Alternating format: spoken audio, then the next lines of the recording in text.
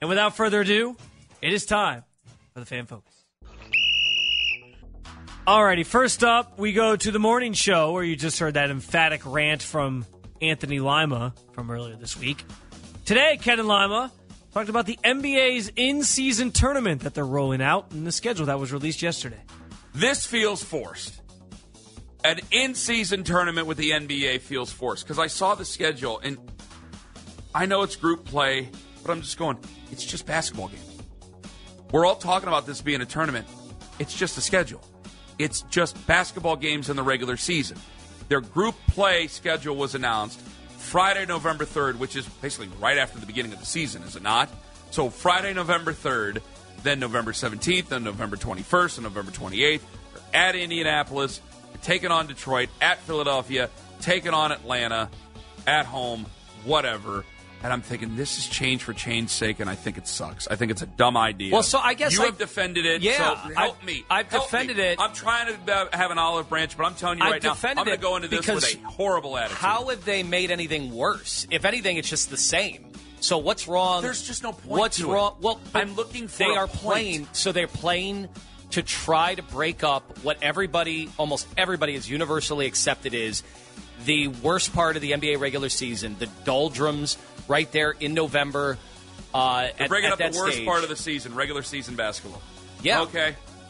Yeah, right. Everybody's complained about it. So now they try to fix it. I'm not everybody. I mean, I remember everybody tried to bitch about baseball speeding up the game. And in fact, you were one of those that was chief among the people who said this is change just to make change. It's not going to add anything. And boom, 9% attendance increase this year. So have I walked that back? You haven't. I'm willing to. Maybe you walk this back. Maybe I will, but I can't see myself doing it. I don't think there's any bit of a difference whatsoever. What do you get if you win? You get the Stern Cup. I'm with Lima on this. I initially, when they rolled this out, I thought it was quirky. I thought it was weird. I was kind of with Ken initially, where it was like, what's the point of this? But when you really think about it, to Lima's argument, what does it hurt? What does it hurt to insert something sort of gimmicky and fun like this into the regular season at a time of year where, to Lima's point, we're not really paying as much attention to the NBA because the NFL is on. We got college football. So they're trying to sort of make themselves stand out a little bit. They're trying to do something different. We know this works in the Premier League and in soccer leagues across the world. So I'm okay with them giving it a shot. I'm not necessarily going to go into it like freaking out and being like, oh, Cavs got to win. And I hope, I'm not doing any of that. I'm not prognosticating anything. I'm not going to make this huge deal out of it necessarily. But I can at least wrap my head around, let's see what it looks like. Let's give it a try. It might be fun. And in the end, we might look back and be like, okay, this is a cool thing that people are actually engaged with, and it can stick around. So I can't blame the NBA for trying something different. I'm good with it. I'm good with it. On we go to Baskin and Phelps, who we're talking about. If you had to build the Browns roster from scratch with just 5 players, you get Deshaun Watson and Myles Garrett to start, but who are your other 3? Here's what their rosters looked like.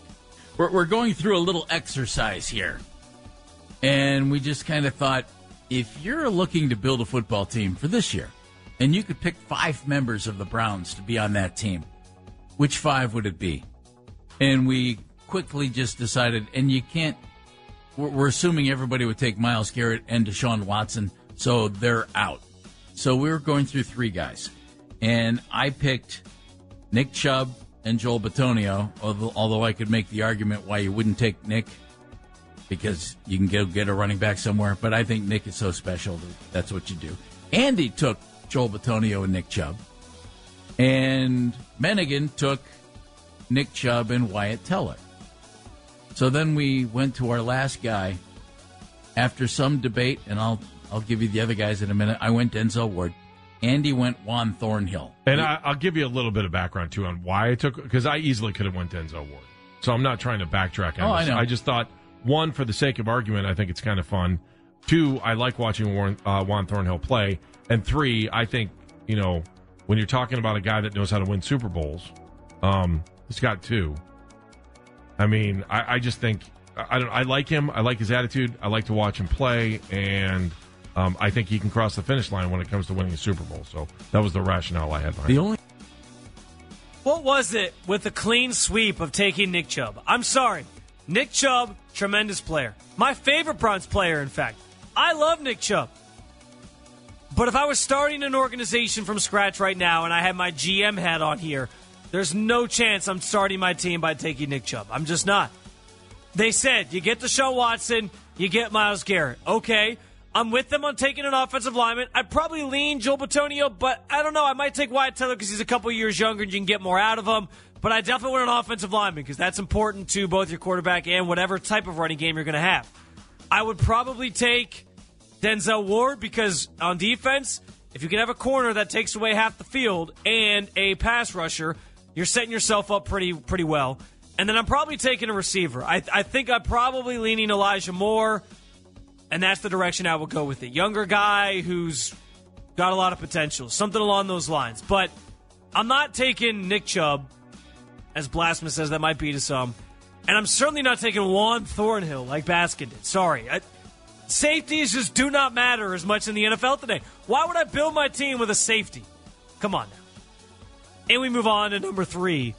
Afternoon drive, Nick sharing a story that I can relate to about his daughter's birthday party.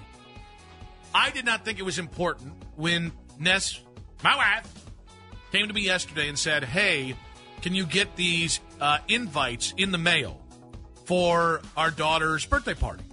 Because I was like, well, the birthday party is over a month away. Ness comes to me yesterday. It's like, hey, it was 15 invites, by the way.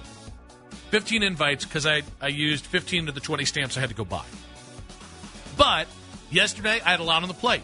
We were kind of preparing for a big interview, and so I was prepping for that. Yeah, big interview. Big interview. How'd it go? TBD. But so I had that going on. We had a couple things we wanted to make sure we took care of before the show. So I just honestly forgot to do it before work. And I kind of forgot that you could get, the stamp booklets at, like, Giant Eagle, which is where I went and got it today. But yesterday, during the show, Vanessa's like, oh, my God, I forgot about the invites. And I'm like, nah, they're in my bag. It's fine. Okay, that's not what I said. But I was accused of lying because I said, I've got it beautiful. I've got it handled beautiful is exactly what I said. And then when I got home, they were still in my bag, to which she declared that I lied. Is that a lie? Because I wasn't saying I have already gotten it handled. I'm saying I've got it handled. I was going through the list of times that this exact scenario has happened to me at home. Can I just say, I think there's never maybe been a more relatable segment for men in general than that segment right there, especially married men. But if you're dating somebody, I think it's the same thing. I can't tell you the number of times that something like that has happened to me. My wife has said, hey, I want you to do this thing. Okay, I will do it. And on her time frame, doing it means in that instant, right then and there, when she said do it, she wants you to do it within a certain time frame, like within, 24 hours or that afternoon or by the end of that day. And in my mind, I'm like, she wants me to do this. Okay, I can do it tomorrow. I'll have this window of time tomorrow when I'm home and I'm not working on something where I can do this. So I'll just do it tomorrow. And then it leads to this whole thing. We fight. We make up. But I let her down. I 100% related to every single word. I was hanging on every word of that conversation because it's happened to me too many times. It's a guy thing. Every single guy felt that one, Nick, myself included. Let's go on back to the morning show.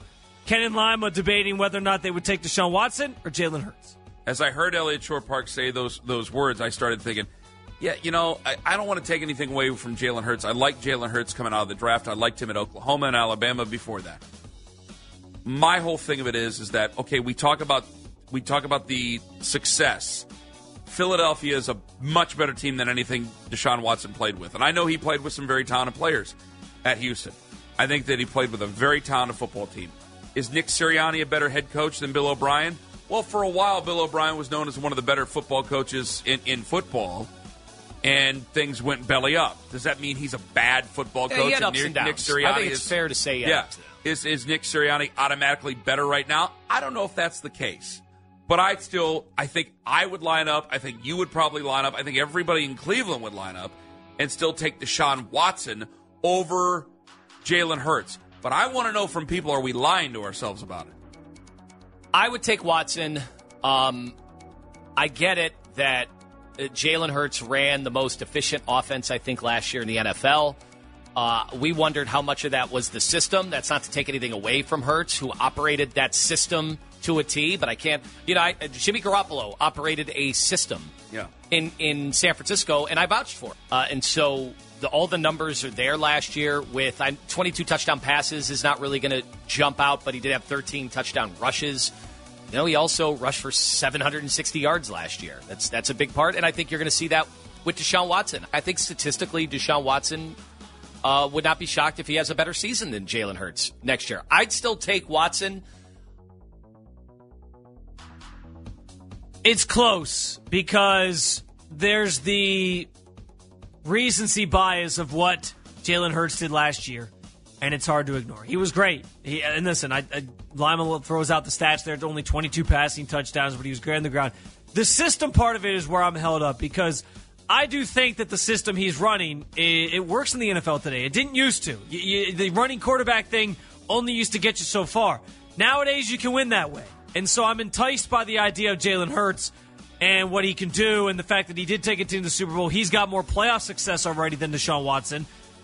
I still think I like what Deshaun Watson can do. Again, not just looking at the 6-game sample size from last year, looking at his career as a whole, where I would lean Deshaun Watson. But it's very, very close in my eyes based on what Jalen Hurts has proven in his first 2 years in the league. And we wrap up going back to afternoons, the afternoon drive. More talk on Deshaun Watson this time on his response to Elliott on his tweet about his stats from Elliott Short Parks from camp yesterday. It was LOL cap. So it wasn't like he spent a whole time explaining or rebutting him. It was just a quick thing. But like to Deshaun, it's just not worth it. Nobody cares. If you go out there, and it's like for his own peace of mind, if you're going to be reading things tweeted about you, dude, it's going to be a long season, and it's going to make it tougher. You're still going to have people chirping about last year. You're still going to have people chirping about accusations and lawsuits and his suspension. Like, you're going to have people treat you as a villain to some degree, even if it's not as bad as last year. So maybe don't care what a reporter says about practices. I don't care if it is real or not. Like, just for your own, like, I don't even care about this to Deshaun the human. Like, just take care of your mentals, man, because this is not like searching your name on Twitter or having that be sent to you. That's not taking care of what you need to take care of. That's getting distracted by BS. It doesn't matter. Yeah, and also, like, if someone does send it to you, like a friend or something, I'd be like, don't send me stuff. Yeah, I never, I think that's a really good point. Like, just in general, I don't think good friends do that. Like, yeah, if it's, that's why well, again, I don't know his circle of people that he hangs out with, but I do believe that you are kind of a product of who you hang out with. Yeah, I definitely agree. You want to have a tight squad that look out for you. Well, and like there's the negative stuff of like, hey, this is being said about you in terms of your conduct as a human. That's something you should probably be aware of. And this is just an athletic criticism. This dude charting your passes in camp and you disagreeing with that, like, again, I don't want it to even come across as it's not a criticism. Yeah, and this all goes back to the question I've been asking, which is Deshaun Watson ready to be the villain? Is he ready for all of that? Responding to tweets like this, maybe suggest not, but some guys can do it, some guys can't. LeBron, he tried to do it in Miami, didn't really work for him. That wasn't the way he wanted to lead as a player in the NBA or as a person. And yeah, he got a couple titles out of it, but it's just not who some people are. Is Deshaun Watson up for that task? Do you worry at all about Deshaun Watson having to handle being a victim in this league? Also, when we get back, the NFL is going to keep on calling, and it may be too good for Jim Harbaugh to pass up this time. All that and more on Overtime with Jonathan Peterlin.